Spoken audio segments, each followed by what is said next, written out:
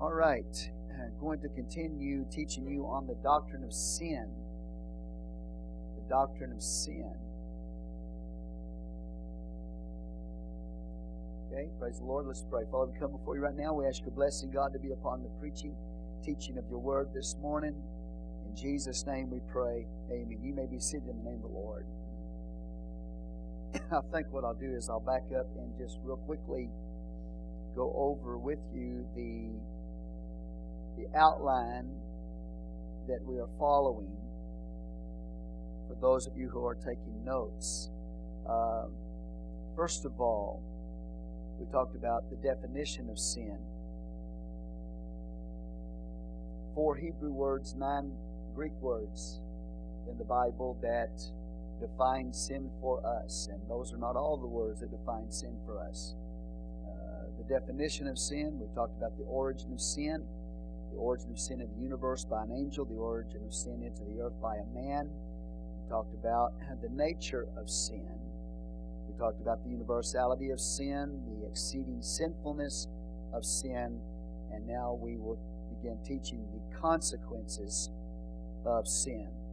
All right? It is important for us to have doctrine. Sometimes it's not as exciting emotionally to sit in a doctrinal teaching or whatever. We love to hear the preaching. I love to preach the Word of God. And I know you enjoy hearing the preaching of the Word of the Lord, but we need doctrine. It is very important for us to have doctrine. If we don't have doctrine, which is right teaching, we won't have right behavior. So it's very important for us that we have doctrine or teaching. So that's why we're taking the time and teaching you what is called theology, but really, ultimately, theology is doctrine. Okay? So we're teaching the doctrine of sin, and we are at the point of the consequences of sin. Now, when you talk about Lucifer, the consequence of Lucifer's sin was, number one, he lost his position in heaven. Now, when he sinned against the Lord, a third of the angels also sinned with him against the Lord. But anyway, Lucifer, first of all, the consequence for Lucifer was he lost his position. He was the anointed cherub in heaven. And then when he was cast out of heaven, he became the dragon upon the earth. So he lost his position, and then from there in the future, he will, as a consequence of his sin, be cast into the lake of fire, where he will be forever and ever, eternally. And then we see, and that's Revelation 20, lake of fire. Man, the consequence of sin for man was physical death came. The wages of sin is death, so physical death came upon man. And then, obviously, spiritual death, if a person is not born again, the results of sin will be the lake of fire, and that is in eternity. Okay? Creation also suffered consequences, the consequence of sin.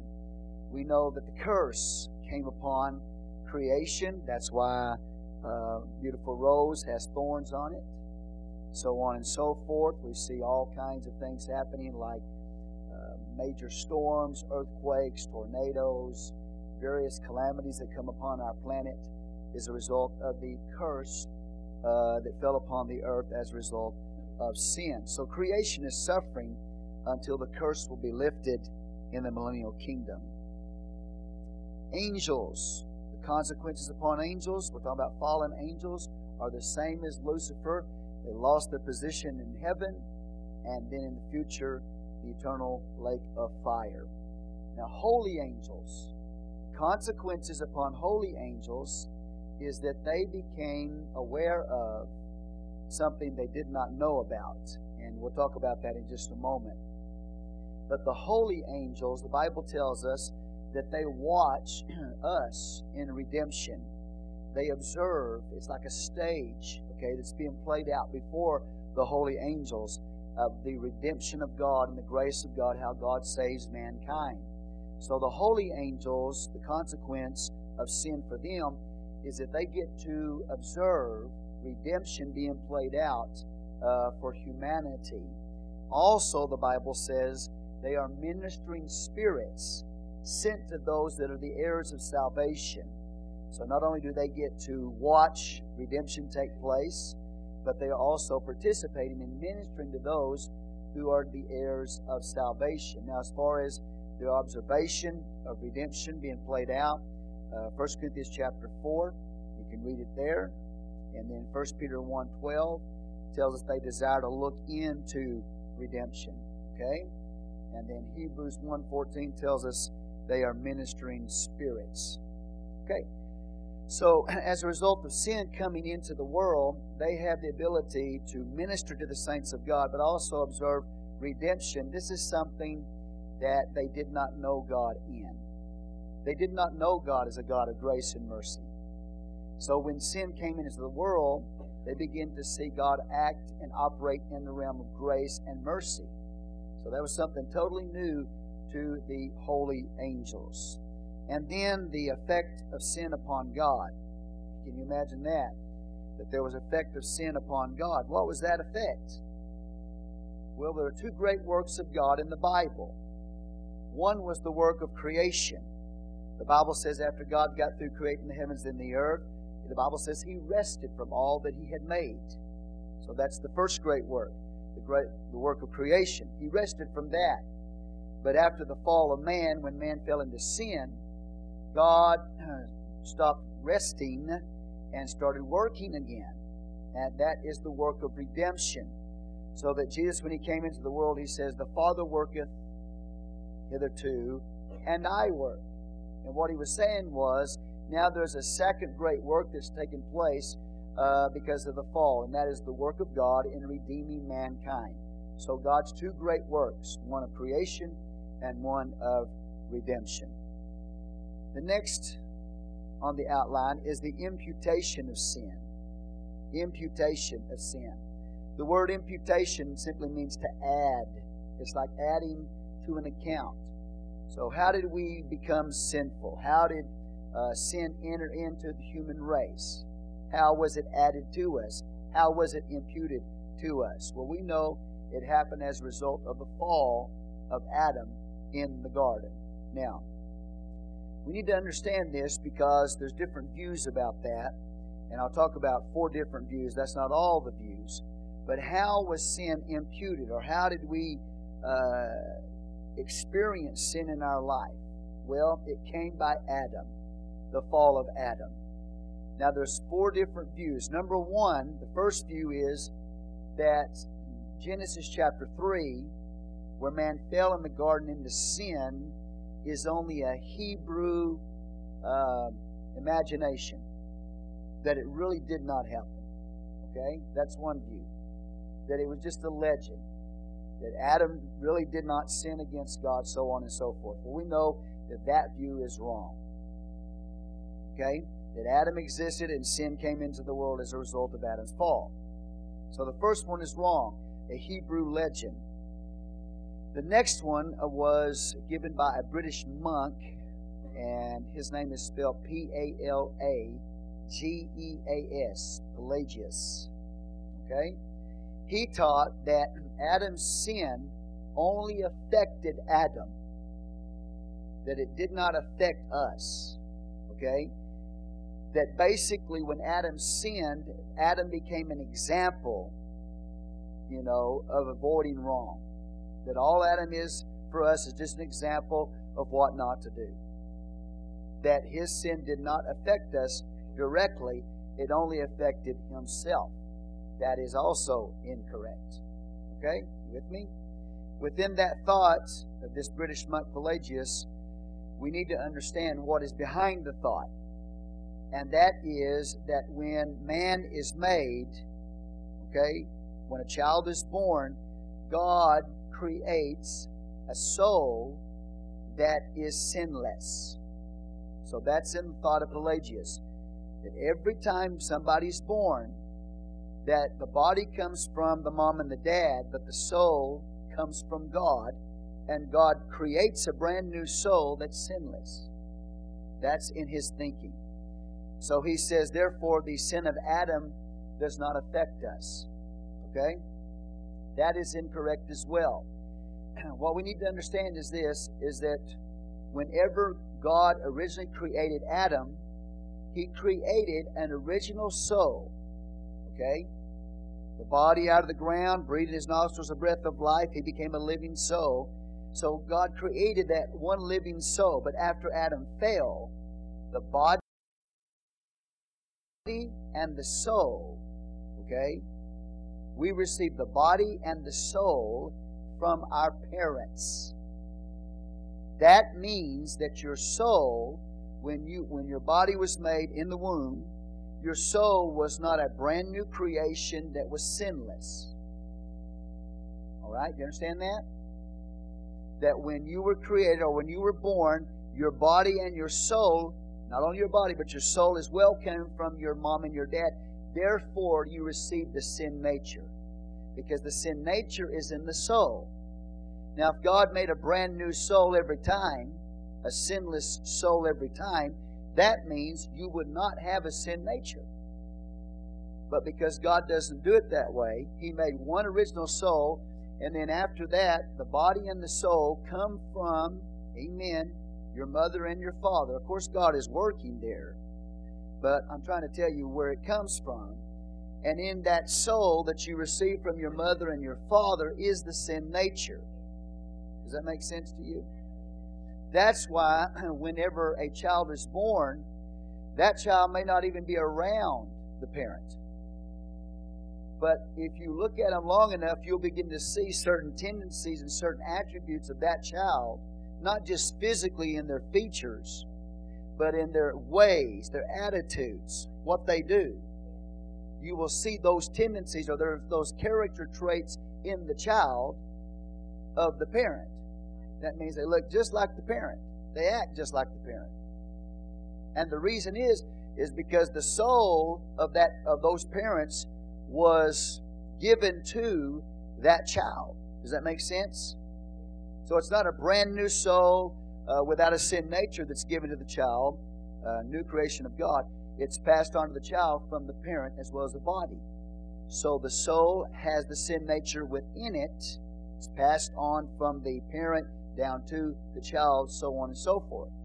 Now, Pelagius, this British monk, would teach that God would create a brand new soul every time a child is born. Therefore, the effect of Adam's sin would not pass upon the human race. That is a false doctrine. Okay? So, how many were under the impression that you got your body from your father and your mother? Yeah, right. You got genetics, you got body, but you also got the soul. There's soul, and the sin nature's in the soul. So that's how it was passed on to you. Okay? Praise the Lord. So Pelagius, who says that it affected only Adam himself, and that Adam is only a bad example, that is a false doctrine. The third one is Arminian. Arminian taught that when Adam sinned, it weakened the will to live righteously. That's all it did. It just affected the will of you and I. And that will is to live righteous before the Lord.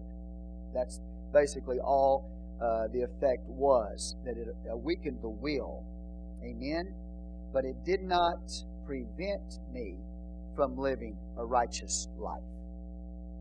That's the Arminian view. Okay? It weakened my will. It sort of hinders me from living the righteous life, but it doesn't prevent me from living the righteous life. Okay, that's wrong as well. That Arminian view is wrong. The fourth view is what is known as Augustinian. Now, Augustinian, that's the teacher or the theologian that taught this. So it's called Augustinian, but really it's more biblical. And what that is that Adam, okay, Adam represented all humanity naturally. He was our natural representative.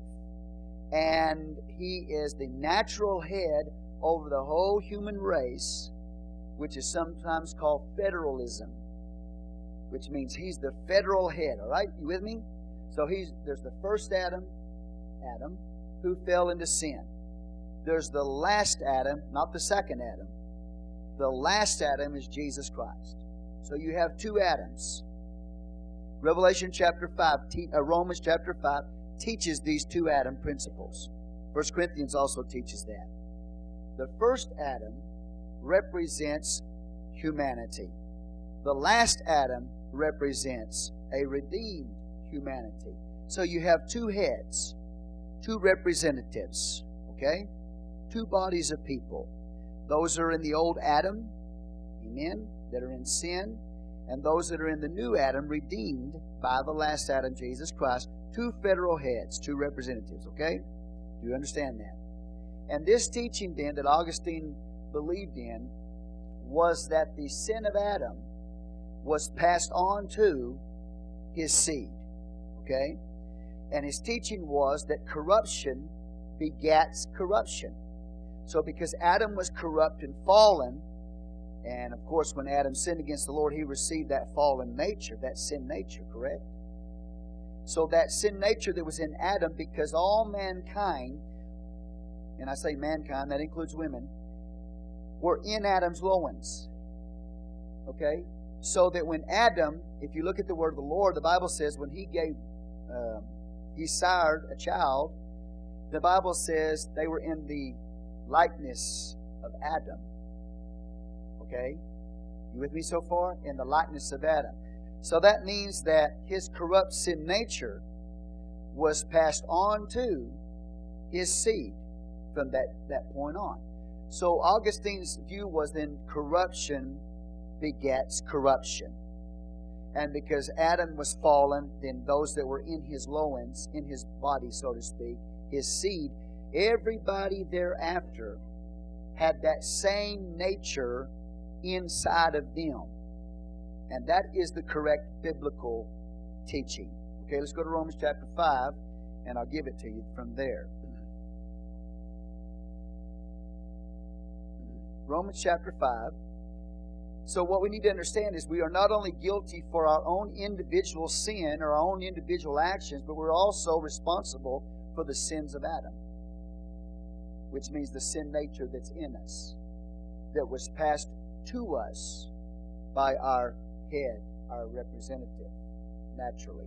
Okay? Okay, Romans chapter 5. Turn there real quick. So what is called, or what is known as the Augustinian view, is the correct view biblically. Okay, 5:12. Wherefore, as by one man sin entered into the world. There's that imputation of sin. That's how it was added to our account. Okay? By one man, sin entered into the world, and then the results of sin is what? Death is the result of sin. And so death passed upon all men, for that all have sinned. You see that? If you do, say praise the Lord. Look at verse 18. Therefore, as by one offense of one judgment came upon all men to condemnation, even so by the righteousness of one, that's Jesus, the free gift came upon all men unto justification of life. So in Romans chapter 5, then Paul is presenting these two heads, two federal heads, Adam and Jesus. Okay, what was lost in Adam and what was regained in Jesus. Now what is amazing, if you go through Romans chapter 5, you'll see it, what was lost in Adam, and then it says much more. Much more. So we don't just get back what Adam lost, we get back much more than Adam lost in Jesus Christ. But the whole point being is that Romans chapter 5 is teaching these two representatives, or these two heads, the first Adam and the last Adam, representing a group of people on the earth. And it teaches us that sin entered into the world by that one man. And it passed upon all men. Does that make sense to you? If it does, say praise the Lord. Now somebody might say, well, that's not fair. That God would allow sin to continue in the human race. It's not fair that we become responsible for what Adam did. Well, you were in Adam, whether you like it or not, naturally speaking. And amen, because he was physically on this earth, a human being, and produced children, then, at least you get to be here, naturally speaking. But you did inherit, so to speak, the sin nature that was in Adam, that corrupt nature. Now somebody said, well, it's not fair that I inherited that nature. Okay. Well, God in His infinite wisdom knows that if you had been there instead of Adam, you'd have done the same thing. You would have done exactly the same thing. Does that make sense to you? Okay, so, praise the Lord. So that corrupt nature that was in him was passed on you. Amen. You received it, so to speak, by inheritance, but you would have done the very same thing that Adam would have done. So when we talk about imputation of sin, how did we get sin? How was it added to us? It was through Adam, our representative head or our natural head. And when he sinned, he received a sin nature. And everybody that's born from his loins has that same sin nature. Okay? Now go over to the book of Genesis, chapter 5.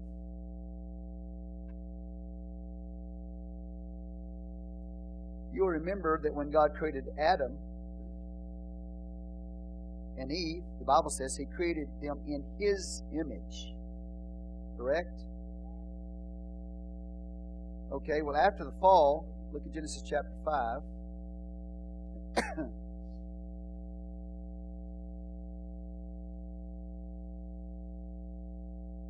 What does it say? It says, this is the book of the generations of Adam. In the day that God created man, in the likeness of God made He him. Male and female created He them and blessed them, and called their name Adam in the day when they were created. And Adam lived 130 years and begat a son in his what? Own likeness, after his image, and called his name Seth. So originally when God made Adam, He made him in His image. Adam and Eve was created in the image of God. And the Bible says their name was Adam. It wasn't Adam and Eve. Both of their name was Adam. Just read it to you, right? Okay. He called their name Adam. So it's Mr. and Mrs. Adam in the beginning. But after the fall, the Bible tells us that man is no longer in the image of God. The Bible says, notice, Adam lived 130 years and begat a son in his own likeness after his image, and called his name Seth. You see that? So now after the fall, when men are born, they're in the likeness of Adam and they're created in his image. Now we're still in the image of God in a way, but it is a marred image. Wow. Who's the expressed image of God? The book of Hebrews says Jesus is the expressed image of God. So you're really not in the image of God until you get the image of God in you.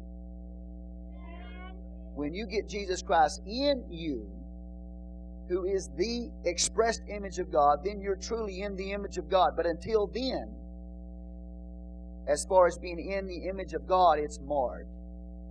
Because the Bible's telling us that after the fall, that Adam, when he sired children, they were in his likeness, and whose image?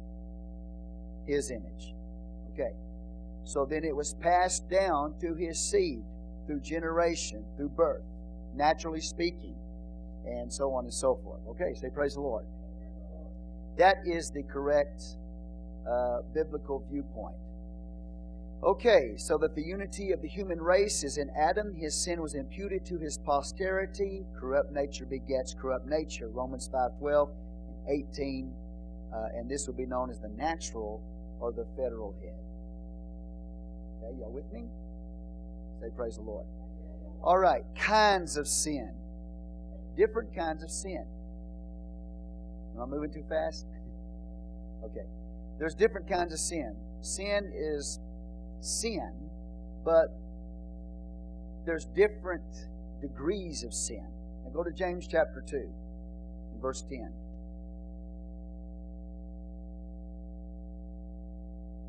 Different kinds of sin. Are there some sins that are worse than other sins? All right, James chapter 2.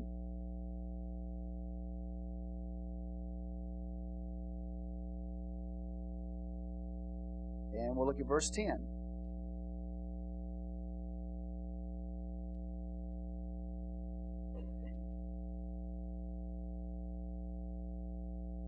Okay, for whosoever shall keep the whole law, and yet offend in one point, is guilty of all. Okay? So the Bible's telling us if you sin, if you violate the law of God, you break that chain of the law. Okay? Do you understand that? So you keep the whole law, and yet you offend in one point, you're guilty of all. You broke the chain. But the question is, are there different kinds of sin? Are there some sins that are worse than other sins? And the answer is absolutely yes, that there are. Let's go over to the Gospel according to Luke 12.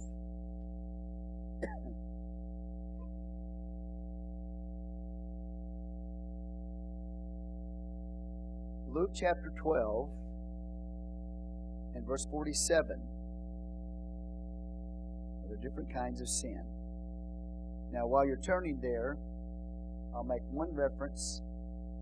First of all, there are sins of ignorance. The first thing we'll talk about, sins of ignorance, while you're turning to Luke chapter 12. Remember in the Gospel of Luke, the 23rd chapter, when Jesus is hanging on the cross, He says what? Father, forgive them, for they know not what they do. That was a sin of ignorance. Jesus said, forgive them, for they know not what they do. Now, does that mean that they didn't, that they did not know that they were crucifying Jesus on the cross? No. They didn't grasp who it was that was on the cross. They didn't grasp that Jesus, the one hanging on the cross, was the one who created the ground they were standing on. They just didn't have that understanding, okay? Praise the Lord. So there was, in their case, Father, forgive them, for they know not what they do. The sin of ignorance. So there's some things that we do, a kind of sin that can be committed, that is a sin of ignorance. You don't know what you're doing. All right? Say praise the Lord.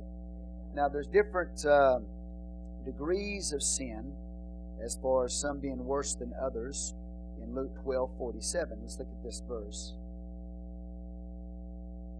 And that servant which knew his Lord's will, say knew his Lord's will, and prepared not himself, neither did according to his will, shall be beaten with many stripes. Okay? So Jesus is teaching here in this verse, we'll read the next one in a moment, that a person who knew the will of the Lord but did not prepare himself will be beaten with many stripes. Okay? The passage, Jesus is talking about the servant who knew the will of God but didn't prepare himself. And ultimately, in an ultimate sense, the servant in the passage is Israel. Okay? So he's telling Israel, you knew the will of the Father, but you didn't prepare yourself. You knew the Word of God, but you didn't prepare yourself. And as a result of that, you will be beat with many stripes. Okay? Now, so there's a category here of people who knew the will of God, but did not prepare themselves. The results being, that's a great sin. So many stripes will come upon them. Next verse says, but he that knew not and did commit things worthy of stripes shall be beaten with few stripes. For whom unto whomsoever much is given, of him shall be much required, and to whom men have committed much, of him they will ask the more. Okay? So we see there are some people who did not know. Correct? The Bible says, but he that knew it not and did commit things worthy of stripes, he's going to be beaten with stripes, but it's going to be few stripes. So there are greater sins. The greater sin is to know the will of God and not do it. greater punishment upon that. The other one is to not know the will of God and to do things worthy of stripes and still experience the judgment, but it'll be fewer stripes because you didn't know the will of God. Okay? Is that clear? Now, in the first example, the sins of ignorance, Jesus is talking about that in verse 48. The next one would be called sins of infirmity. David said this. David said, "Cleanse me from secret faults." Cleanse me from secret faults. And then Psalm 103, he says, go over to Psalm 103.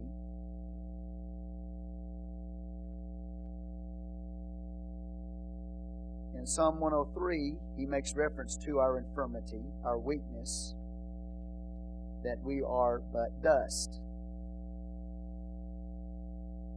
Okay, Psalm 103.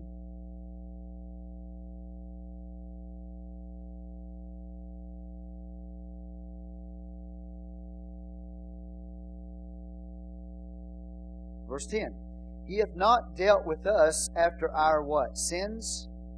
Nor rewarded us according to our iniquities. For as the heaven is high above the earth, so great is His mercy toward them that fear Him. As far as the east is from the west, so far hath He removed our transgressions from us. Like as a father pitieth his children, so the Lord pitieth them that fear Him. Okay?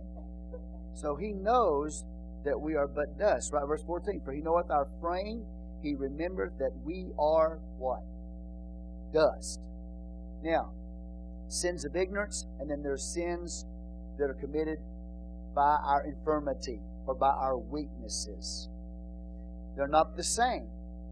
Okay? For example, what am I talking about here? Well, if I don't take care of my body, you don't take care of your body, that is a sin. Right? If we overeat, if we're gluttons and we overeat, that is a sin. Clear in the Bible that is a sin. Well, that's not equal to going out and murdering somebody. Correct? We may not take care of our bodies the way we should take care of our bodies. Maybe we would commit the sin of gluttony or whatever, but obviously it's not on the same level of going out and murdering somebody. That would be known as a sin of weakness or a sin of infirmity. You with me here? Well, maybe it's worrying. Worry would be a sin of weakness, a sin of infirmity, but it is a sin. It is a sin for you and I to worry. I don't know if you know that or not. It is a sin. Okay? We sit around worry all day long about everything, you know. That's a sin, but that's a sin of what? Infirmity. It's a sin that comes out of our weakness. Not the same as a sin like murder, so on and so forth. Okay? So God knows that we're but dust. He knows our frame.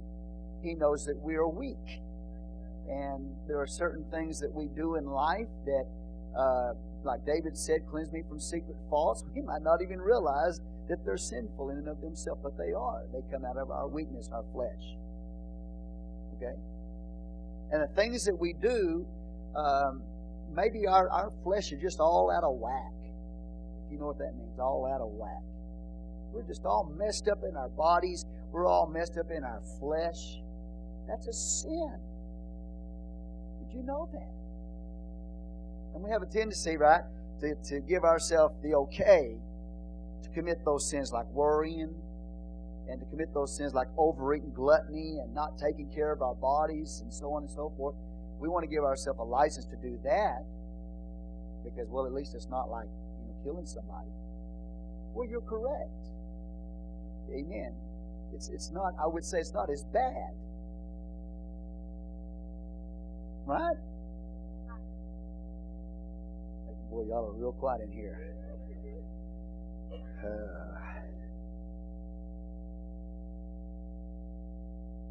Right?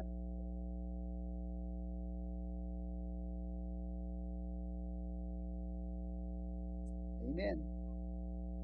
Okay, so there obviously there are sins that are worse than others. You probably wouldn't condemn me if I went to the store or whatever, went to the restaurant and overate. You probably wouldn't pay attention. Maybe you would, I don't know. But if I walked up and killed somebody in cold blood, man, that's bad. Well, Brother Michael, Stewart here, he's an officer, a police officer. He's not going to arrest me for going to the store and overeating today.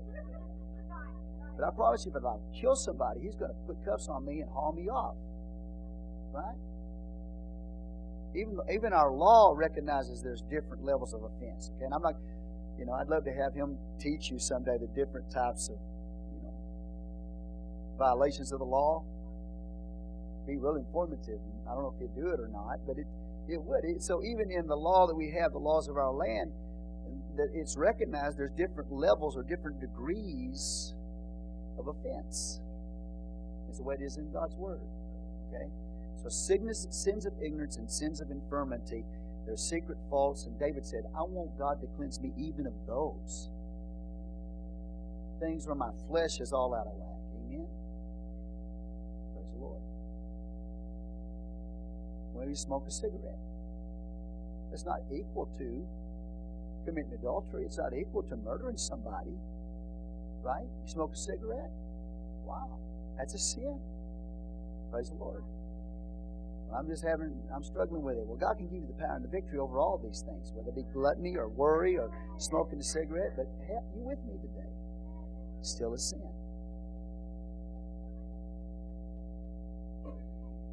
I love it when y'all get real quiet. That just tells me that something's happening. And some preachers want you to run and shout and praise God, and then, when you get quiet, I know something's happening. Okay, so sins of infirmity, and then there are sins they're just careless sins. Careless sins. Okay. David talked about, he made a statement here about careless sins, and one of the things he talked about, David said that he wanted to take heed that he would not sin with his tongue. You can commit a careless sin with your tongue, and I'm guilty. Okay, I say things with my mouth, and I know, maybe when I'm saying them, I'm really not even aware. It may be a secret fault that I've got, and I may not be aware of. Well, that was hurtful. That wasn't. I shouldn't have done that. But David wanted to be cleansed even from, take heed that he sinned not with his tongue. So some things we say that come out of our mouth, and they're careless. And they're not equal to murder, but they're still sin. Carelessness. Correct? Maybe you're going down the highway and you're driving and you look up and you're driving 60 and a 20. And you see Brother Michael behind you. And then you start this, hello, Brother Michael. You and I are brothers. Brother Michael, okay, I'm the law today. I'm your brother, but I'm the law right now. Here's your ticket. Don't try to play that on him. I will, but not you. But you know what I'm saying? You're driving down the road, and all of a sudden, just because you're careless and you're not really paying attention to what you're doing, and all of a sudden you look up and you're, whoo! Hallelujah. And then you look at the officer. I didn't know I was driving that fast. We were supposed to. I'm supposed to. But it was carelessness. Not the same. Sins are not the same. There's just some things we do, and we get ourselves in a jam. How many of you ever got yourself in a jam? How'd you get in that jam? Just being careless.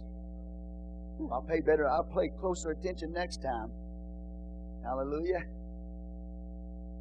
I'll get there on time next time. I won't break the speed limit next time, right? Because I'm going to be more careful. Praise the Lord. So there's sins of carelessness. You sin with your tongue. You're not even really paying attention. All of a sudden you do something. Go, ooh, hallelujah. You've ever been there? Say praise the Lord. You see something with your eyes. You go, whoo, man, I shouldn't have seen that. And the Lord was telling you the whole time, get ready, you're fixing to see something, dummy. And you step there and just say, yeah. Oh! You know what I mean? Now, God's not going to take you out, I don't think, and just put you in hellfire for that. But you knew, you kind of had a feeling it was coming, but you just got careless. You put yourself in a bad place, in a bad situation. Come on, somebody. I'm not preaching to angels this morning, at least maybe not real, true, good angels. Might be preaching some fallen ones, but you've been there. You know what I'm talking about, and you just feel like just dirt. You know what I'm saying? Because you don't want to even do that, but just careless. Hallelujah, praise the Lord. All right. And then there's horrible sins, and these sins are sins that you do not want to commit. David prayed that he would not commit presumptuous sin. Now, presumptuous sin is something you have. Okay. When you and I presume something that we have no authority to presume. Okay? Did you get that? Presumptuous sin, we're presuming something. I hear people sometimes, they make excuses for their sin. If they don't make excuses for their sin, they try to find an example in the Bible that's like their sin. And say, well, God forgave David, so I'm going to do this because I know God will forgive me. How do you know God will forgive you? Are the circumstances exactly the same for you that was for David? See, so some people presume on certain things. That if God forgave David, then I'll go ahead and I'll commit this sin and God will forgive me. You are presuming on something you have no authority to presume on. Say, praise the Lord. Are you David? How many Davids I got out there?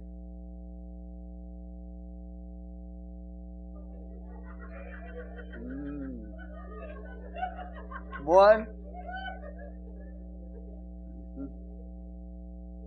Then you really are literally David.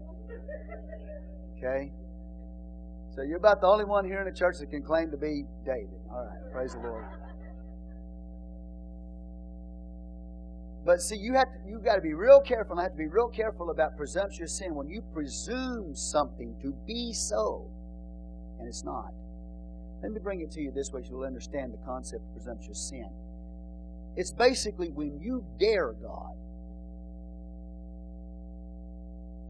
When you willfully, knowingly disobey God and you sin against God and you know what you're doing is wrong. You know it is. Okay? Then basically you're daring God. And that's a presumptuous sin. Those are horrible sins. Do you understand what I'm saying? Say, well, God forgave David, He'll forgive me. You're presuming on the grace of God. You're presuming that your situation is the same thing David's was. I'm not saying he won't. I'm just saying be careful about presumptuous sin. Dangerous, horrible sins that you dare God with. Say, praise the Lord. When David sinned against the Lord, it was a presumptuous sin. When he committed sin with Bathsheba and then had Uriah sent to the front lines, it was a sin of presumption. He knew what he was doing. Somebody out here today, he knew what he was doing. There was no sacrifice in the Old Testament for adultery or murder. No sacrifice. When you look at Psalm 51, God doesn't use the name of God one time. He doesn't call upon the name of Yahweh one time because Yahweh is connected with redemption or sacrifice. In Psalm 51, when David references God, he doesn't use Yahweh. He uses Elohim. And Elohim is the Creator God, the God who judges, the God of power. And David said, I can't bring sacrifice to you. There was no sacrifice available to him. And he couldn't call on Yahweh because that's the redemptive name of God, and there was no sacrifice that he could bring. So when he prayed that prayer of confession to God in Psalm 51, he confessed to Elohim. He was saying, God, I know you have a right to judge me as Elohim. You have not provided any sacrifice for me to bring whereby I could call you Yahweh. Okay? So he said, all I can do is just present my inner, my inward spirit, my heart to you, God. Does anybody understand that? He knew it was a presumptuous, self-willed sin against God. Amen? And there was no sacrifice he could bring. He knew he was worthy of judgment, but he asked God, knowing he was worthy of judgment, to be merciful to him. And God, the only way God could be merciful to David in that kind of sin was God looked to Calvary. David looked all the way to Calvary. Okay? So I'm just trying to show you that even David, when he talked about sin, when he talked about secret sin, he talked about secret faults. He talked about that he would take heed that he would not sin with his tongue. Okay, when he knew he had committed a self-willed, horrible sin against God, amen. Presumptuous sin, daring God, did it anyway. He knew it was worthy of judgment, and he asked God to show mercy to him. I believe David was saved, but you think about it. Not too much longer after that, his son God took that baby's life. There were horrible consequences for David's sin. Took his life, that child. And then almost a year later, David confesses his sin when the prophet Nathan comes to him. How do we know it's a year's time? Because the child was born. And then Nathan the prophet went to David, and that's when David confessed. So it's about 9 months to a year after David's sin that David finally confessed that he had sinned against God. And he knew it was self-will. He knew that it was against God. It was presumptuous. You understand? So when David talks in the Psalms, he knows the difference between sins of infirmity, weakness. He knows the difference between sins of carelessness. He knows the difference between and then presumptuous sin. Horrible sin against God. You understand what I'm saying to you today? What are you saying? I'm saying that we have to stay away from those things when we dare God. Okay, God, Lord, I'm going to sin right now, but I'm going to church tomorrow, and I'm going to ask you to forgive me when I get there. You are presuming something. You are presuming that you can sin today and go and repent tomorrow, and God will forgive you. For a self-willed,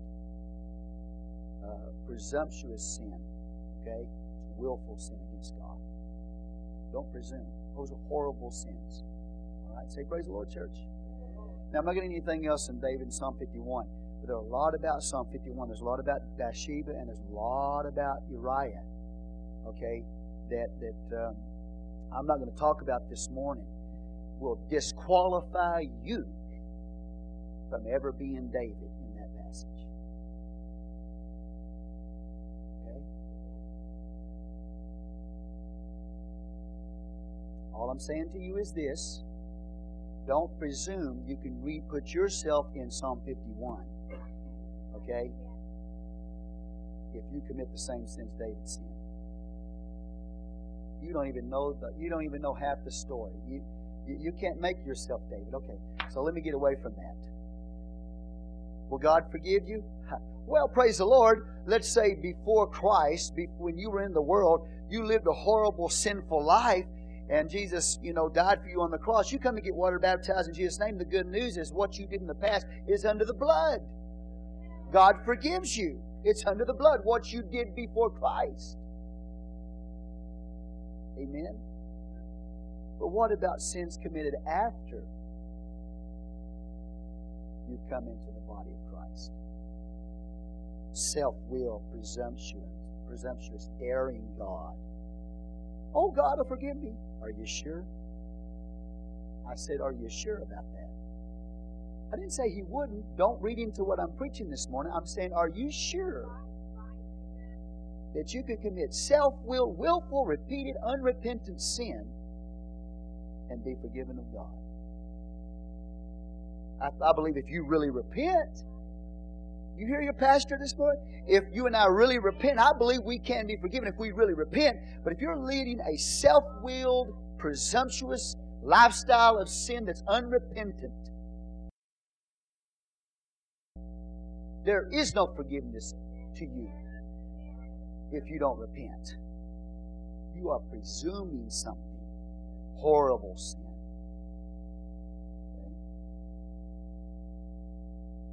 Okay? Do you understand what I just said? Are you thankful for the blood of Jesus? I'm not saying once you get in the church that you're going to be sinless. The sin nature is going to be eradicated. We'll talk about it in a minute. You still have your sin nature. You are not sinless. But we better stay away from that horrible sin called presumptuous sin, where we presume something that we have no authority to presume. Okay. See, that's the problem with the church in America. And probably not just in America, but people go sin all week long, living all kinds of adulterous, ungodly lifestyles, and they go to church on Sunday. You get their conscience soothed, walk out the door, and live the same way the rest of the week. My friend, you are on your way to hell. I don't care how many times you go to church. God calls us to repent. That means to turn from and forsake that sin, that ungodliness. Amen. Say praise the Lord. So today, if you know that you're committing some kind of sin that's got the death penalty on it, adultery has the death penalty on it, murder has the death penalty on it, some of the other sins don't. You understand? Ignorance, sins of ignorance, and sins of infirmity, sins of carelessness. Those don't have the death penalty on them. But murder does. Adultery does. You're living an habitual lifestyle like that. You need to understand you cannot presume that if you continue to live that way, presume you're going to heaven. You don't have no authority to do that. You'll wait today. Now, the problem with the church today, and I'm not trying to be find all the little problems with the church, but I'm just identifying some things. Let me tell you something. The reason why there's so much in the church, because their spiritual fathers in those churches are permissive. They got people coming to church all the time. They know they're living in adultery. Okay? They know it. Will not correct them. Permissive. Now tonight the Lord has given me a word to preach to you, and it's got some volume to it. And it's a perfect example of permissiveness in the pulpit. Amen? It's one thing for a person to fail and to sin against God and to go to church and say, Lord, I know I have sinned against you, God. Against thee and thee only have I sinned and done this evil in thy sight. And you genuinely repent before God, and God forgives you for that horrible, heinous crime. And He does. But to go and stand in the church and lift your hands and be a hypocrite and have no plan, no desire to forsake your sin, that's the kind of sin He's talking about here. Sins of presumption. Horrible, the daring of God with your life. Okay? Very bad. Look at your name and say, very bad. Ooh. Now, and the preacher said, well, we're going to give time for grace to work here. God's got one word, repent. And there's something you need to understand. God does not forgive you for your excuses. He forgives you for your repentant sin.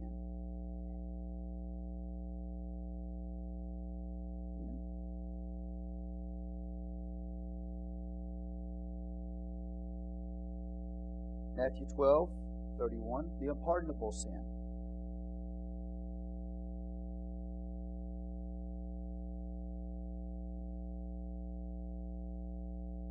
I do not preach you self-righteously, but I would not want to be in the shoes of some.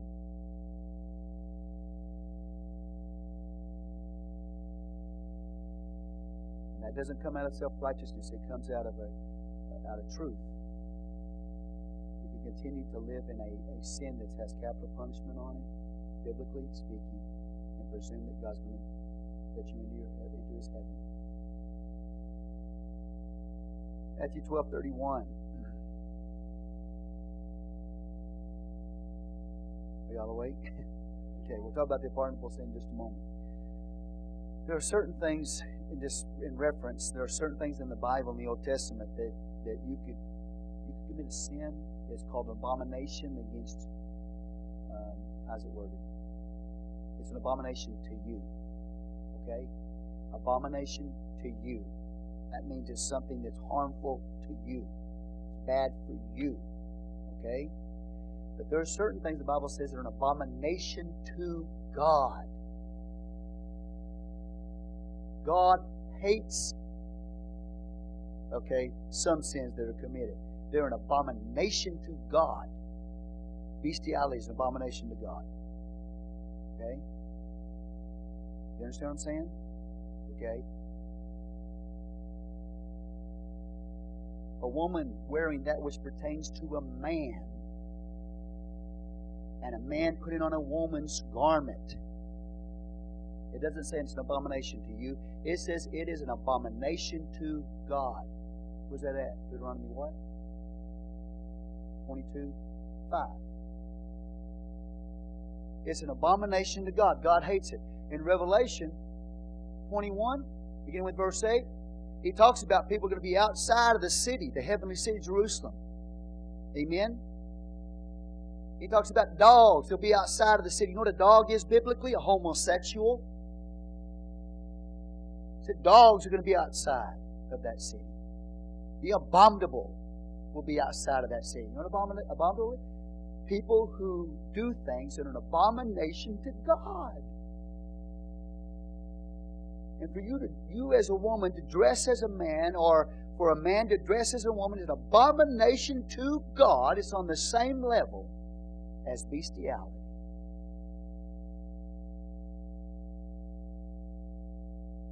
So we're talking about sins, different levels of sin. You might think in your mind, well, that's not too bad. What does God say? Because what was an abomination to God in the Old Testament hasn't changed. It's still an abomination to God in the New Testament. What God hated there, He hadn't changed His feeling about it. But we presume, okay, in these sins we're talking about, He will presume, it's going to be all right. I can do this. God won't be upset with me. That's the culture saying that. What does the Bible say? If it's an abomination to God in the Old Testament, it's still an abomination to God today. Are you thankful for the truth today? You know, we're not trying, as apostolic Pentecostal people, and I don't say that denominationally, we're not trying to put you under a bunch of rules and try to make you go back to the 30s and the 40s and make you look like women that lived in the 30s and 40s. That's not. One preacher, that was his way of getting around holiness. But we were not going to make our women look like, the 30s or the 40s. Has nothing to do with that time. Things we preach are in the Bible. Understand what I'm saying? God didn't change His feeling about the way the woman should look like a woman, dress like a woman. Hallelujah. A man should look like a man and dress like a man. What I'm saying to you, church, is this: is that that sin, people want to bring it to a lower category. Not bestiality, not adultery, not homosexuality, not bringing the hire of a harlot into the house of God. I'm not doing that, which is an abomination to God. But if you dress like a man, that's an abomination to God. You dress like a woman, that's an abomination to God. On the same level. as bringing the hire of a harlot. Same level as bestiality. What does God say? You understand what I'm... Okay. I'm not judging you. I'm preaching the Word of God to you. Matthew 12:31, the unpardonable sin. He says, Jesus, wherefore I say unto you, all manner of what? Sin and blasphemy shall be forgiven unto men, but the blasphemy against the Holy Ghost shall not be forgiven unto men. Amen. Whosoever speaketh the word against the Son of Man, it will or shall be forgiven him. But whosoever speaketh against the Holy Ghost, it shall not be forgiven him, neither in this world, neither in the world to come. So this is what is known as the unpardonable sin, speaking blasphemy against the Holy Ghost. What is that? What is the unpardonable sin? The sin that Jesus said will not be forgiven. Blasphemy of the Holy Ghost. Okay? So that unpardonable sin, blasphemy of the Holy Ghost. You know what it is? It's attributing the works of the Holy Ghost to Satan's power. Okay? He's speaking of that generation who saw Him work miracle signs and wonders, and they were given the credit of that work of God through Him, the Spirit of God through Him. They were given that credit to the devil. He said he was doing his. They said he was doing his miracles by the work of the devil, Beelzebub. That's blasphemy against the Holy Ghost, the Spirit of God, attributing the works of God to the devil. Okay, that's an unpardonable sin. So here we go. A person, you got to be real careful. You start mocking, speaking in tongues. You start mocking the operation of the Spirit of God in a church service. You are moving very close to the unpardonable sin. You say, speaking in tongues is of the... You are. That is what Jesus is talking about. Committing an unpardonable sin. Attributing the works of the Holy Ghost to the devil. Okay? It won't be forgiven in this world, but in the world to come. Blasphemy of the Holy Ghost, to speak evil of the Spirit of God, to attribute the works of God to the devil. Okay, now, so the person is getting real close to that line. They're mocking speaking in tongues. They're mocking the operation of God in His church. Okay, you want to stay away from that as far as you can possibly be. I don't care who you are. Okay? But there's some people who do it out of ignorance. They don't know what they're doing. Amen? Okay, so if they do it out of ignorance, don't want to do it, it's bad. But if they do it out of ignorance, is that unpardonable? I think probably some of you, before you got in Pentecost, you received the Holy Ghost speaking in tongues, probably some of you would be guilty of attributing the works of God to the enemy. Thank God it wasn't unpardonable for you. You wouldn't be in the church today.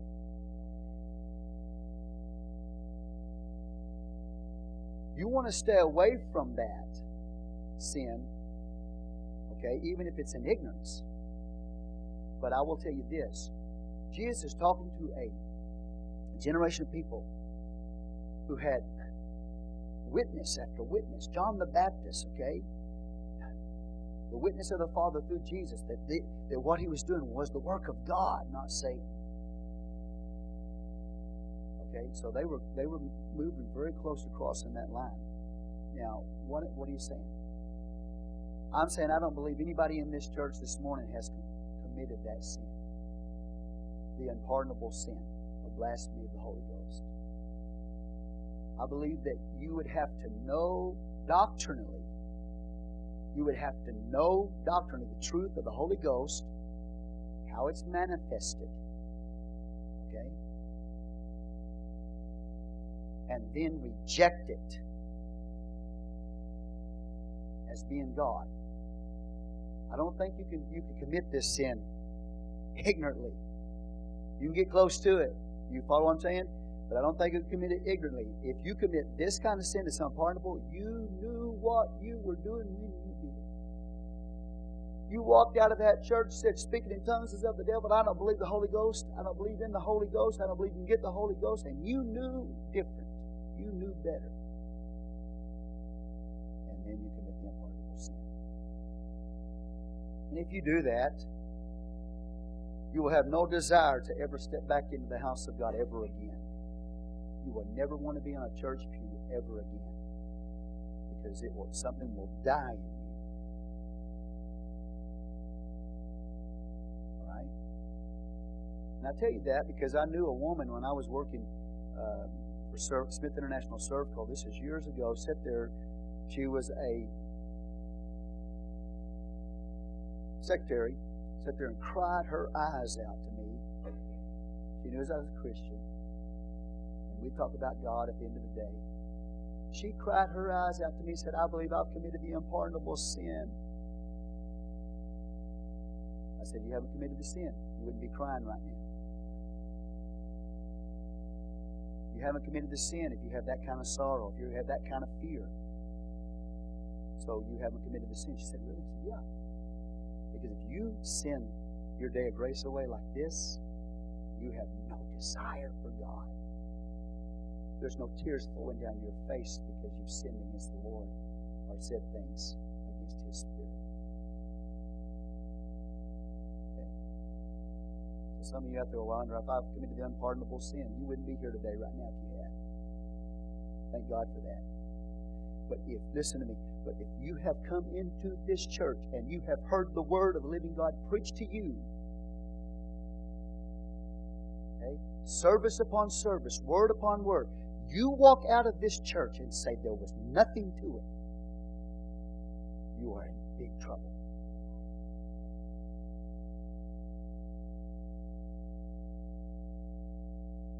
You may have committed sin.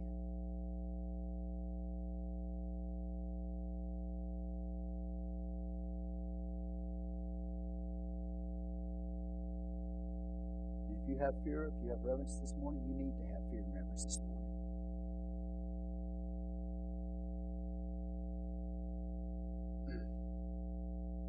1 John 5, there's another sin. It's called the sin unto death. Only a believer can commit this sin.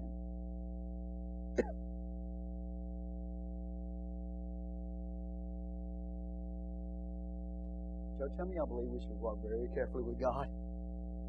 We should walk with a fear, not just of action that we commit, but attitudes and spirits and thoughts.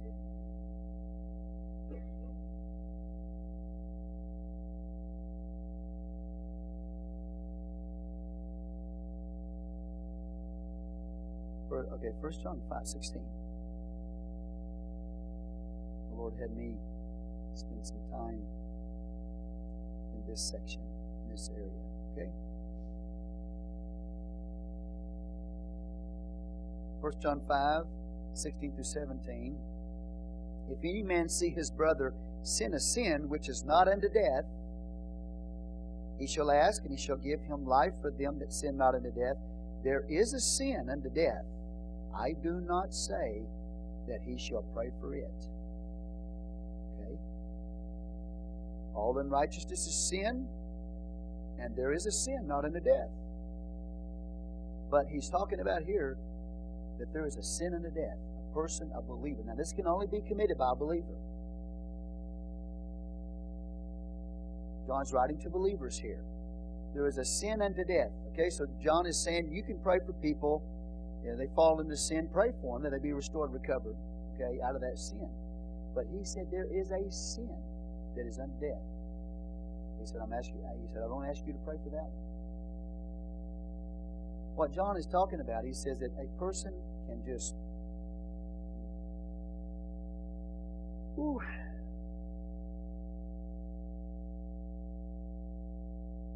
there is a sin, a lifestyle of sin, where God says it's enough.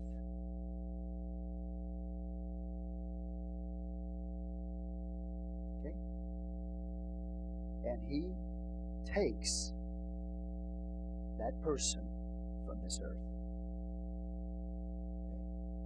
And it can only be committed by the believer.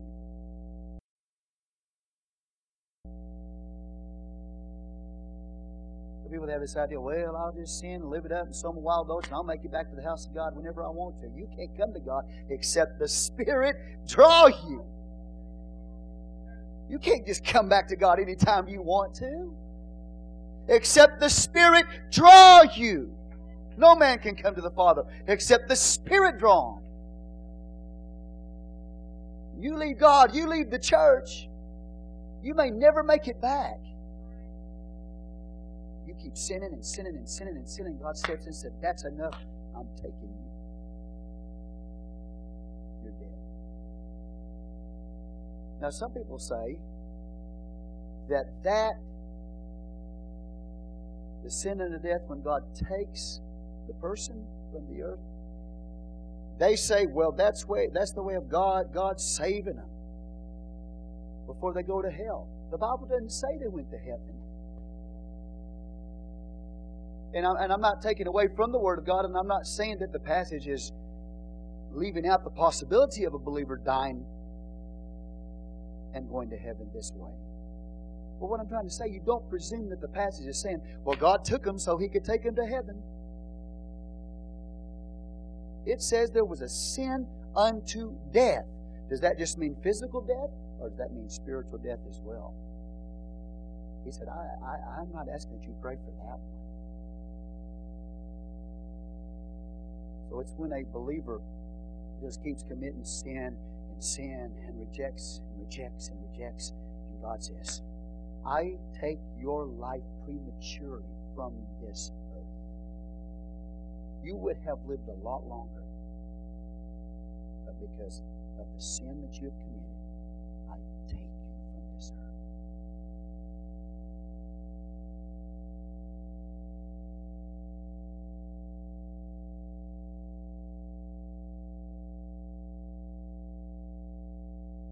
Okay, so you have those. Those are the different kinds of sin.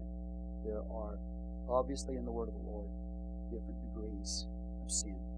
Different degrees of punishment. Praise the Lord. These last ones we talked about, presumptuous sin and the unpardonable sin and sin unto death, those things are really serious. You don't want to get in that kind of trouble with God. You know, you have to have a fear of God in your heart, man. A reverence. I'm not saying we're going to, terrified of God. I'm just saying a reverence of God. I'm going to live for Him.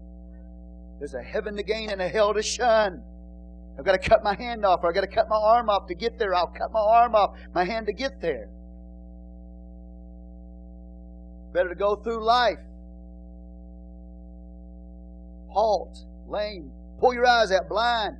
Better to go through this life that way than to end up in eternal hellfire. If your hand offend you, pluck it. Or cut it off. If your eye offends you, pluck it out. That's not literal. It's not literal. Nobody take that literal here today. It means you have to deal with sin drastically.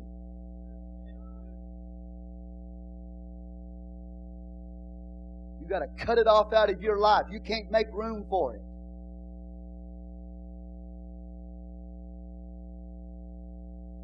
Metaphors for sin.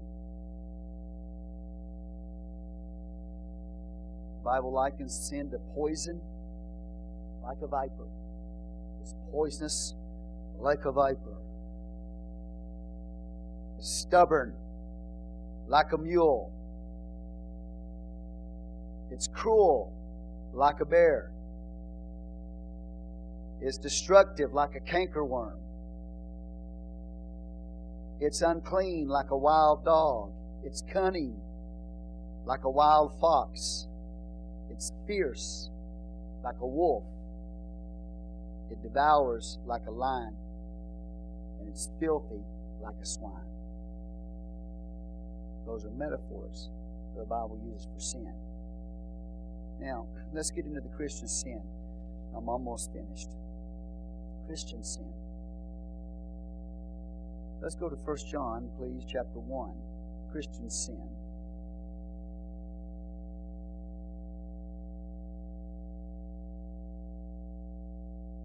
Okay, praise the Lord. Everybody all right? Take a deep breath. Again, hopefully you breathe the Spirit of God in.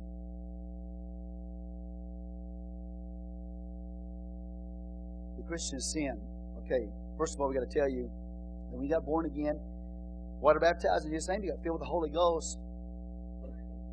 The sin nature was not eradicated out of you. Okay? So every one of us in this church have a sin nature. It's not eradicated. It's still in that soul realm. That old Adamic nature that we inherited from Adam is still in every one of us. Thank God we have the new nature of the Spirit of God in us. But you still have the old sin nature. It has not been eradicated. Okay? Now, if it was eradicated, some of you woke up to great disappointment. Because you got baptized in His name and you got filled with the Holy Ghost and you didn't even make it a week.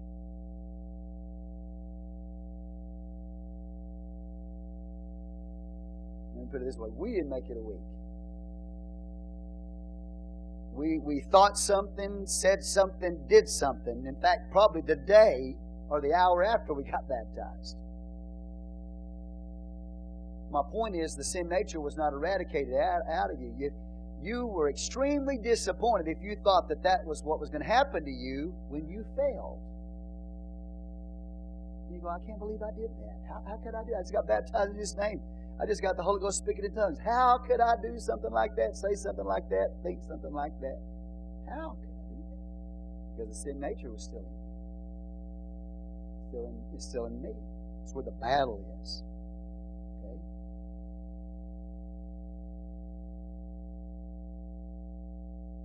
Now, what happens is, when we get born again, we fail God and we sin against the Lord.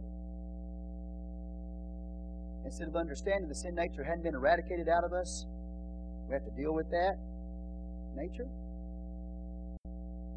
We have this tendency to think, okay, I lost my salvation, so I got to go to church tonight and get it back. How many of you have been in the altars about 100 times saying, Lord, save me?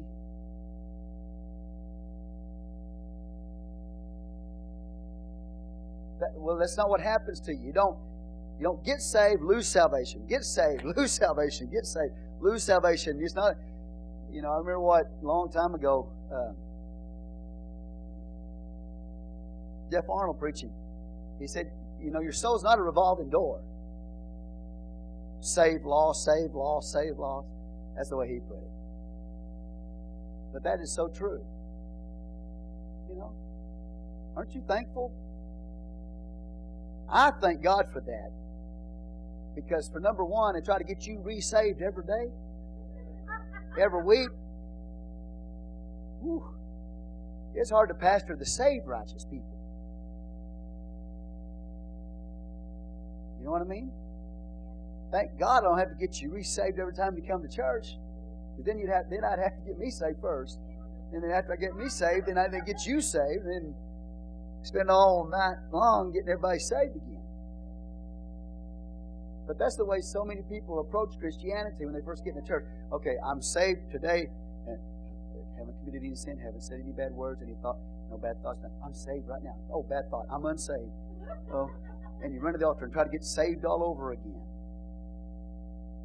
That's not what's going on. Okay? You were saved by being born again. You are being saved, and you will be saved in a future way.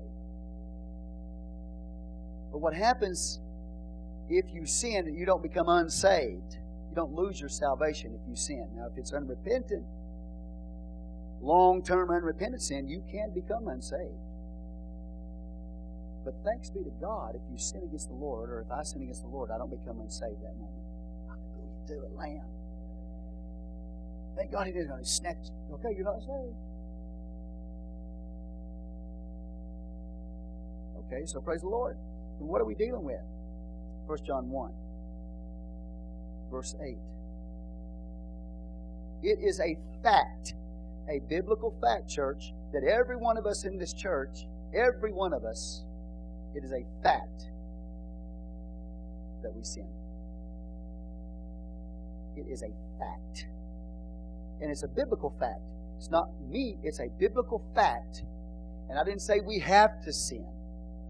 The Bible is clear about this. 1 John 1. If we say that we have no sin, we deceive ourselves, and the truth is not in us. John is saying it is a fact, okay, that we have sin. What he's talking about is that old Adamic nature that's still in you. It wasn't eradicated. He's talking about the sin nature here. And if we say we have no sin, that means that we walk around and say, I don't have the sin nature. Hallelujah. Once I got born again, baptized, just ain't filled with the Holy Ghost, from that day all the way, all these 30-something years I've been living for the Lord, I can stand up before you and tell you I have never sinned against God. And I'm not able to sin against God and all the way to eternity. The Bible is saying here, anybody that says that, they're lying. And the truth is not in them. Everybody in here has a sin nature. That's a fact. Okay?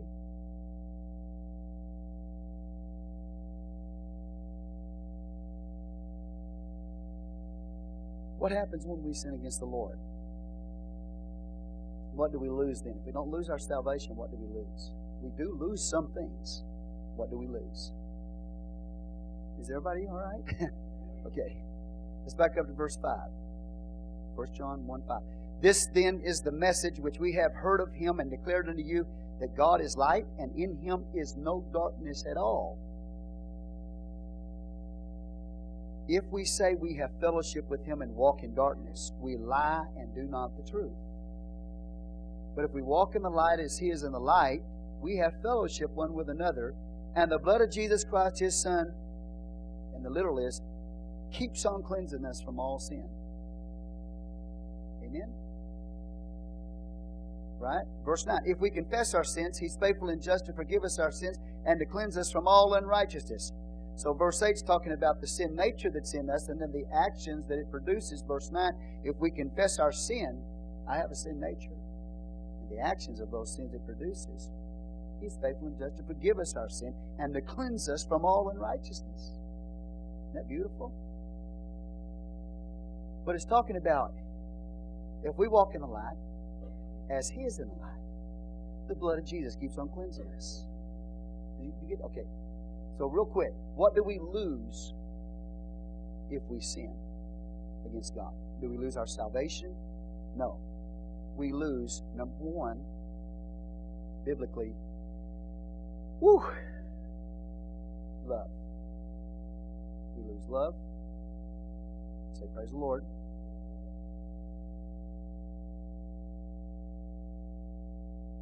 And when I say love, it affects our love for God. Because we should be lovingly obeying the Lord. So when I sin against the Lord, I'm losing that ability to lovingly obey the Lord.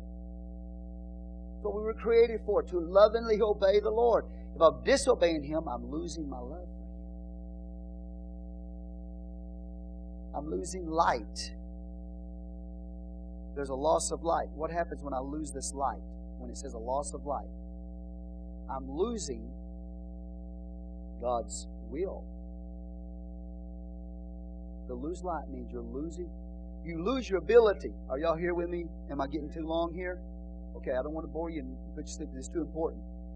When you lose light, you lose your ability to know the way and the will of God for your life. You just lose it. What's God's will? I can't find God's will. I don't know what God's will is. What is it? You lost it because of sin. It's called light. Everybody all right?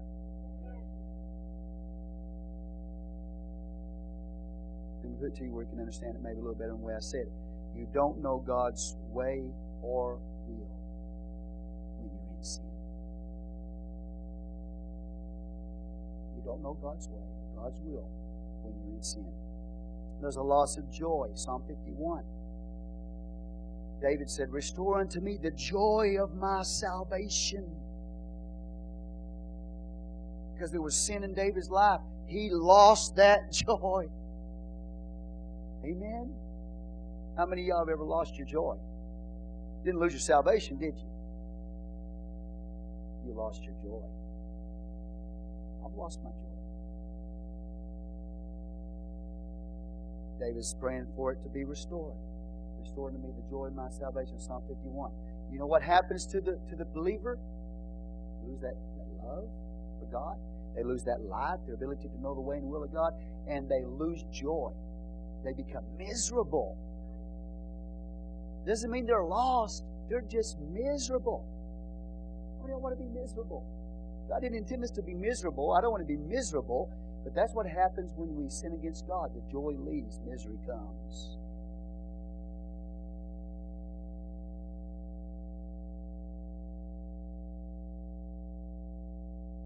Elaborate more on the loss of love. We lose our love for our Savior. Careful, listen carefully. If there's sin in my life, I lose love for my Savior. I lose love for the saints.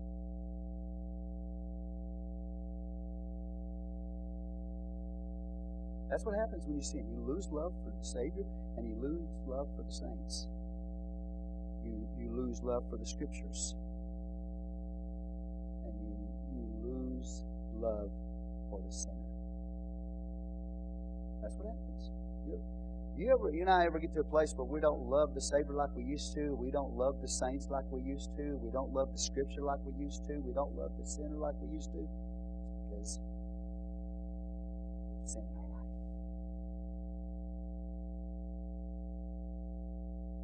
Get rid of the sin. Love for the Savior comes back. Love for the saints comes back. Love for the Scripture comes back. Love for the sinner comes back. That's why the revival can't hit a church. Can't come to a church that has sin in it because they've lost their love for everything. Savior, saint, Scripture, sinner.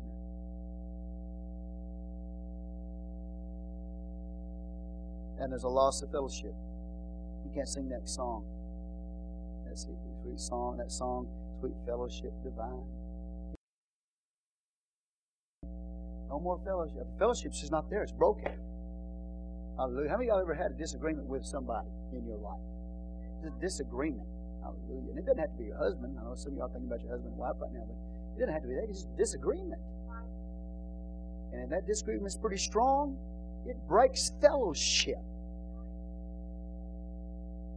Until it is restored, until it's corrected, right? Amen. And that's what happens. You don't lose your salvation, but you lose fellowship with the Spirit of God. He won't walk with you if you're not in agreement with Him. He can't fellowship with us. Hallelujah.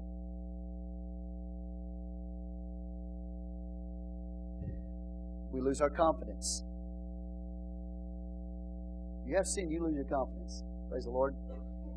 Now, have you ever noticed when you're not self-righteous, but walking where you know you should be walking in the Lord? You've got confidence. Amen. You don't fear. Praise God.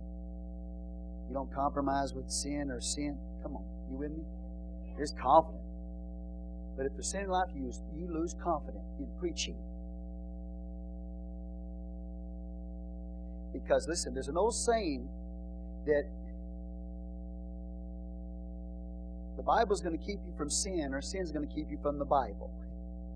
So if there's sin in your life, you're not going to read this.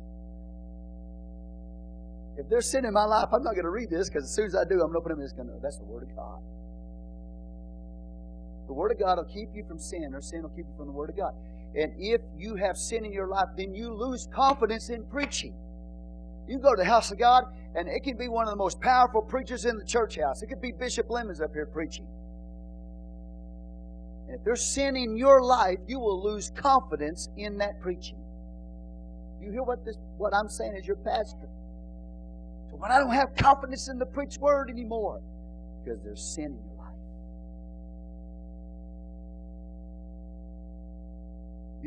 If you're where you need to be in God, you go to hear the Word of God, you believe it, you know, you have confidence in it. So a lot of people stop going to church, sin in their life, lose confidence in the preached word. They lose confidence to serve the Lord.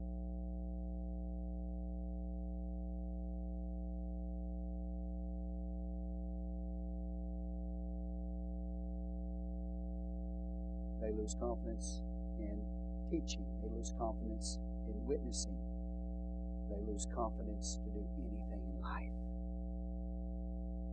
It is so far-reaching. It goes beyond just lacking confidence in the Word, lacking confidence in teaching, lacking confidence in witnessing, lacking confidence to serve the Lord. It goes much further than that, church.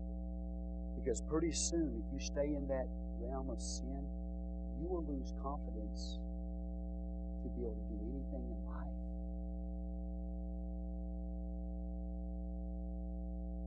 That's how horrible the effects of sin are. You lose complete confidence to do anything in life. I mean, you do good that you just get out of bed and to exist. Much less go to your workplace and with confidence produce. You go to your workplace, you know you're not right with God. Therefore, you have no confidence to produce even in your workplace. That's what happens when you sin against God. Say you or I. Every area of your life is affected by it.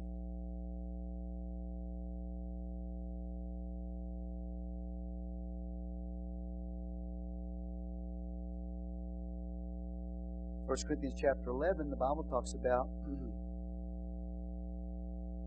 taking the Lord's Supper, and it talks about in that passage that there are some that sleep among you because they didn't discern the Lord's body. There are some that sleep among you.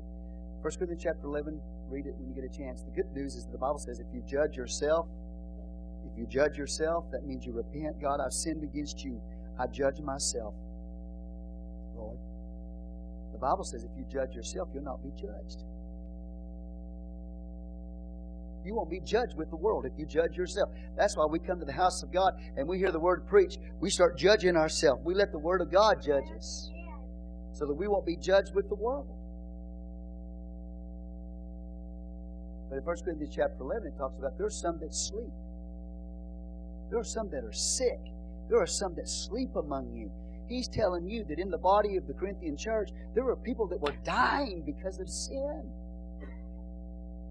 They were losing their physical health, and they were losing their life, some of them.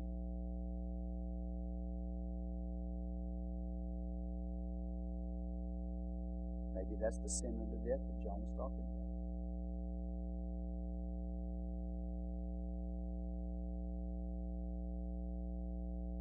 First Corinthians 11, loss of health or physical life.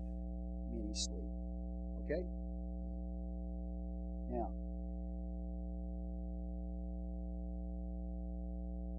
so what do we lose? We lose light, joy, love for the Savior, Saint, Scripture Center, loss of fellowship, loss of confidence, loss of health, loss of life in some cases, and the last one, loss of peace.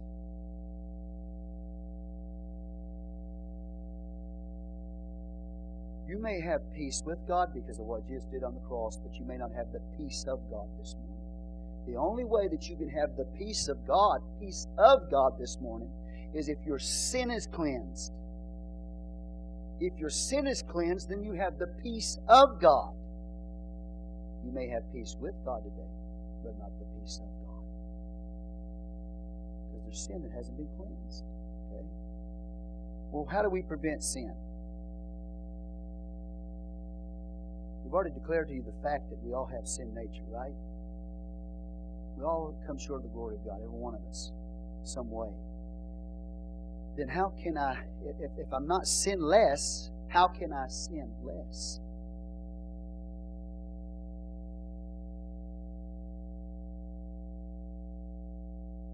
I don't want to be like the people who say, well, everybody's got to sin a little bit. That's not what the Bible says. The Bible doesn't say everybody's got to sin a little bit. That's your philosophy. That is not true. Everybody doesn't have to sin a little bit. But it is true that we do sin. Yes, we do. But I want some things that will give me the ability to prevent sin in my life. Because I don't want to lose those things that we just talked about. And I promise you I'm almost done. To prevent sin, the Bible says the Word of God. David said in Psalm 119, he said, Thy Word have I hid in my heart, that I might not sin against You. You stay in the Word of God, the Word is going to keep you from sin, or sin will keep you from the Word. Thy Word have I hid in my heart, that I might not sin against Thee. The Word of God is a remedy for sin. Okay? In John 15, Jesus said that we are clean through the Word. We're clean through the Word. In John 17, Jesus prayed, Sanctify them through Thy truth. Thy Word is truth. So the Word of God will sanctify you. It'll set you apart from sin. We are clean through the Word. Thy Word have I hid in my heart, that I might not sin against Thee. Okay? Secondarily, the ministry of the Spirit of God, or the ministry of the Holy Ghost in your life. Zechariah chapter 4 and verse, I believe it's verse 6, he says, Not by power nor by might, but by my Spirit, saith the Lord. The ministry of the Holy Ghost in my life. See, if you don't have the Holy Ghost today, you're going to struggle with sin.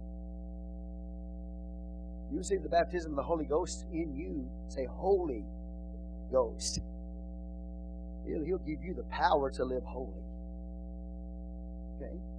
Thank God for the Spirit of God. Giving us strength to overcome sin. And then, I'll read this one. Luke 22. I'm almost done, I promise.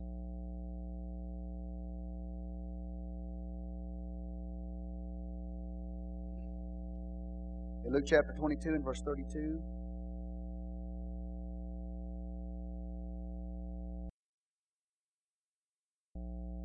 Verse 31, And the Lord said, Simon, Simon, behold, Satan hath desired to have you, that he may sift you as wheat. But I have prayed for thee, that thy faith fail not. And when thou art converted, strengthen thy brethren. This is the ministry of the Son of God in your life. The intercession of the Son of God, Jesus Christ, in my life. I have prayed for you that your faith would not fail. So the Word of God, the work of the ministry of the Holy Ghost, and the ministry of the intercession of the Son of God in our life gives us strength to overcome sin. Amen. How to prevent sin? Word of God, Spirit of God, intercession of the Son of God. And then we see the remedy of sin, 1 John 1:9, confession. How many would love to this morning get right with the Lord this morning? How would you like to get back to the Lord? Anybody here? You desire today. You missed it maybe this morning. You missed it yesterday. You desire today to get back in right relationship with the Lord. I have a desire this morning to get back in a right relationship with the Lord. How do I do that? The Bible tells us. 1 John 1, we've already read it to you. 1 John 1, how to get back in a right relationship with the Lord.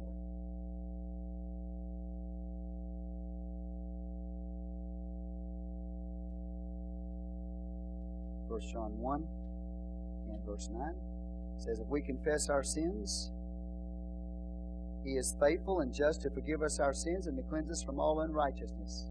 Isn't that beautiful? How to get back in a right relationship with the Lord.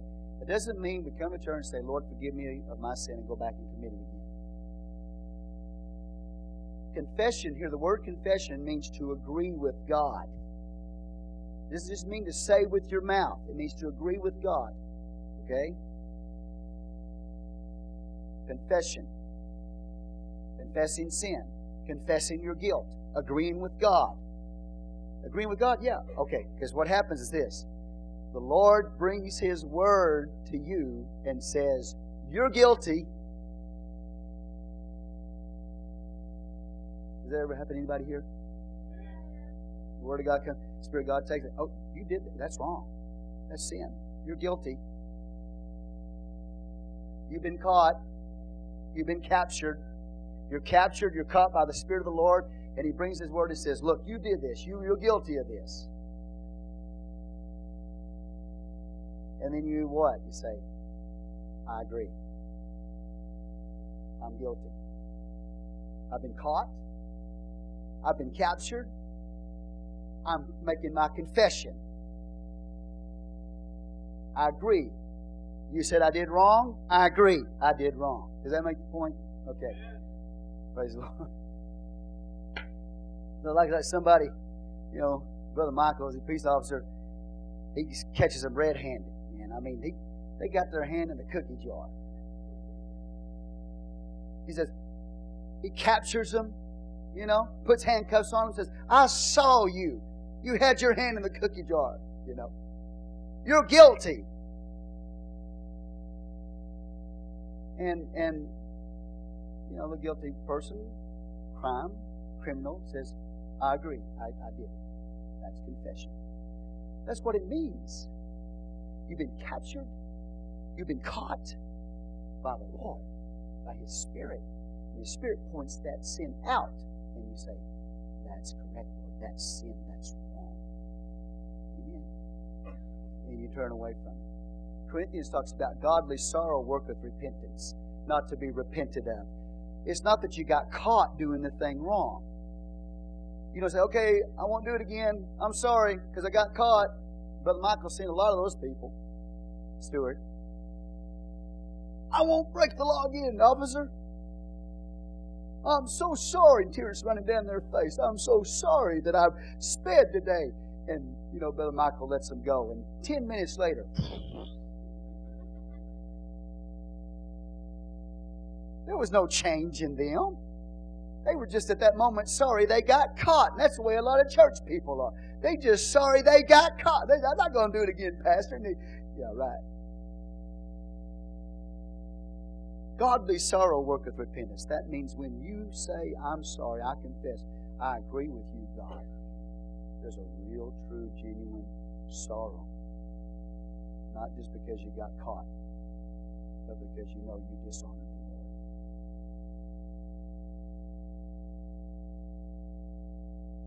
So God will forgive us and He'll bring us back into right relationship. But I want you to notice something in the verse. If we confess our sins, He is faithful and just to forgive us. He doesn't want you to come and bring all your excuses. He doesn't want me to bring all my excuses. Say, Lord, this is why I did it. No. Confess your guilt. And confess what? Your sin. Then He'll forgive you. Beautiful, isn't it? And He's writing this to the believers, by the way. How many believers I got in here?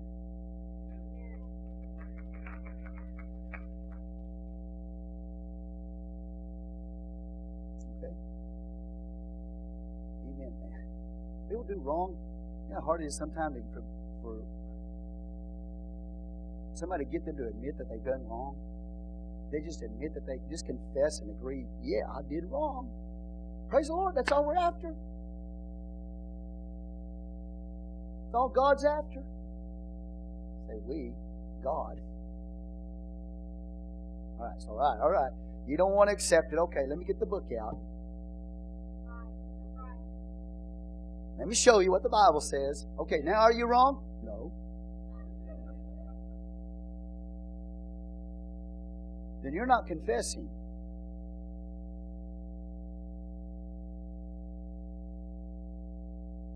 Okay, real fast. 2 reasons why God allowed sin.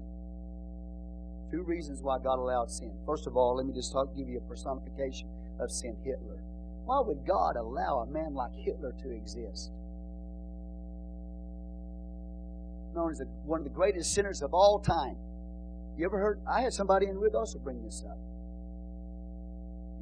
Why did God allow Hitler to do what he did? I don't know. I say again, I don't know. Why did God allow sin into the world? I don't know. I know He decreed it. I know He decreed to allow it. He didn't decree sin. He decreed to allow sin. But why did He allow sin? I don't know. Why did He allow a Hitler to do what he did? Why didn't God just, if God, because God knows everything, because God knows everything. He knew what Hitler was going to do. Why did He even let him be born? And if He let him be born, why did He let him live? Why didn't God kill him before he ever got to that place in his life where he became Hitler? Why did God allow that? I don't know. There's two possible reasons. Number one is that God created angels and men as free moral agents. Made you as a moral being. A moral being. You're different from a dog. A dog doesn't have morality. They're amoral. They don't have morality. They can be vicious, but they don't have morality or immorality. Which means they don't know that they are disobeying the known will of God. You are a moral creature. That means God made you morally. You know the will of God. Okay? As a moral being. And you choose as a moral being. Choice.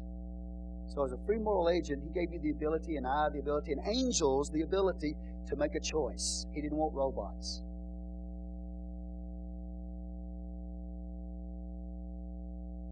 So if He stepped in and He stops Adam from sinning, He takes that ability of Adam away, the ability of being a free moral agent away.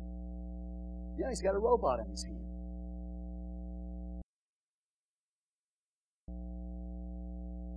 If He steps in and He stops Adolf Hitler, He's got to stop everybody. Or anybody that would try to commit murder before they do it. But see, God, in creating man and angels as free moral agents, He gave us the ability to choose. And if He steps in and overrides that, He overrides that being a free moral agent that He created us as. Okay?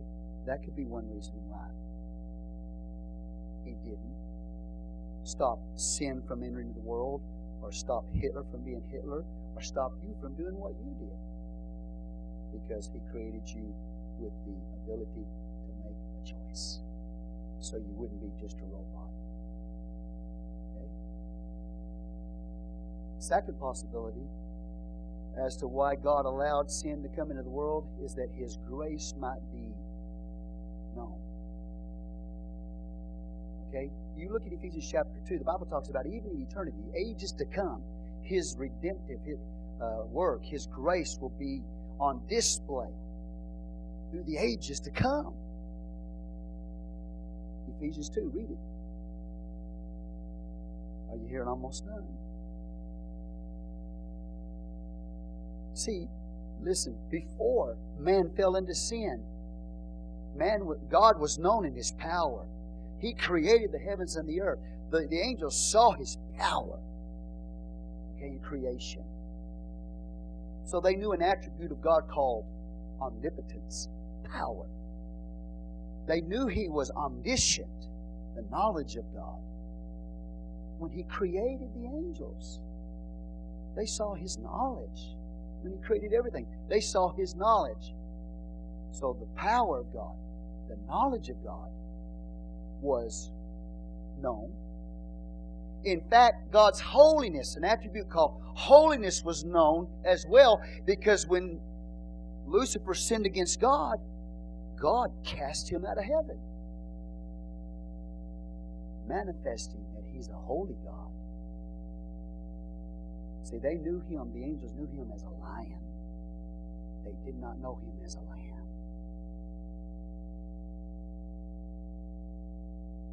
And so, one reason why God allowed sin into the universe, possibly, is that something would be known about God that would not have been known before. And that He's not just a God of power and knowledge, omnipresence, and He's not just a holy God, but He's a God of grace. He's a God of mercy.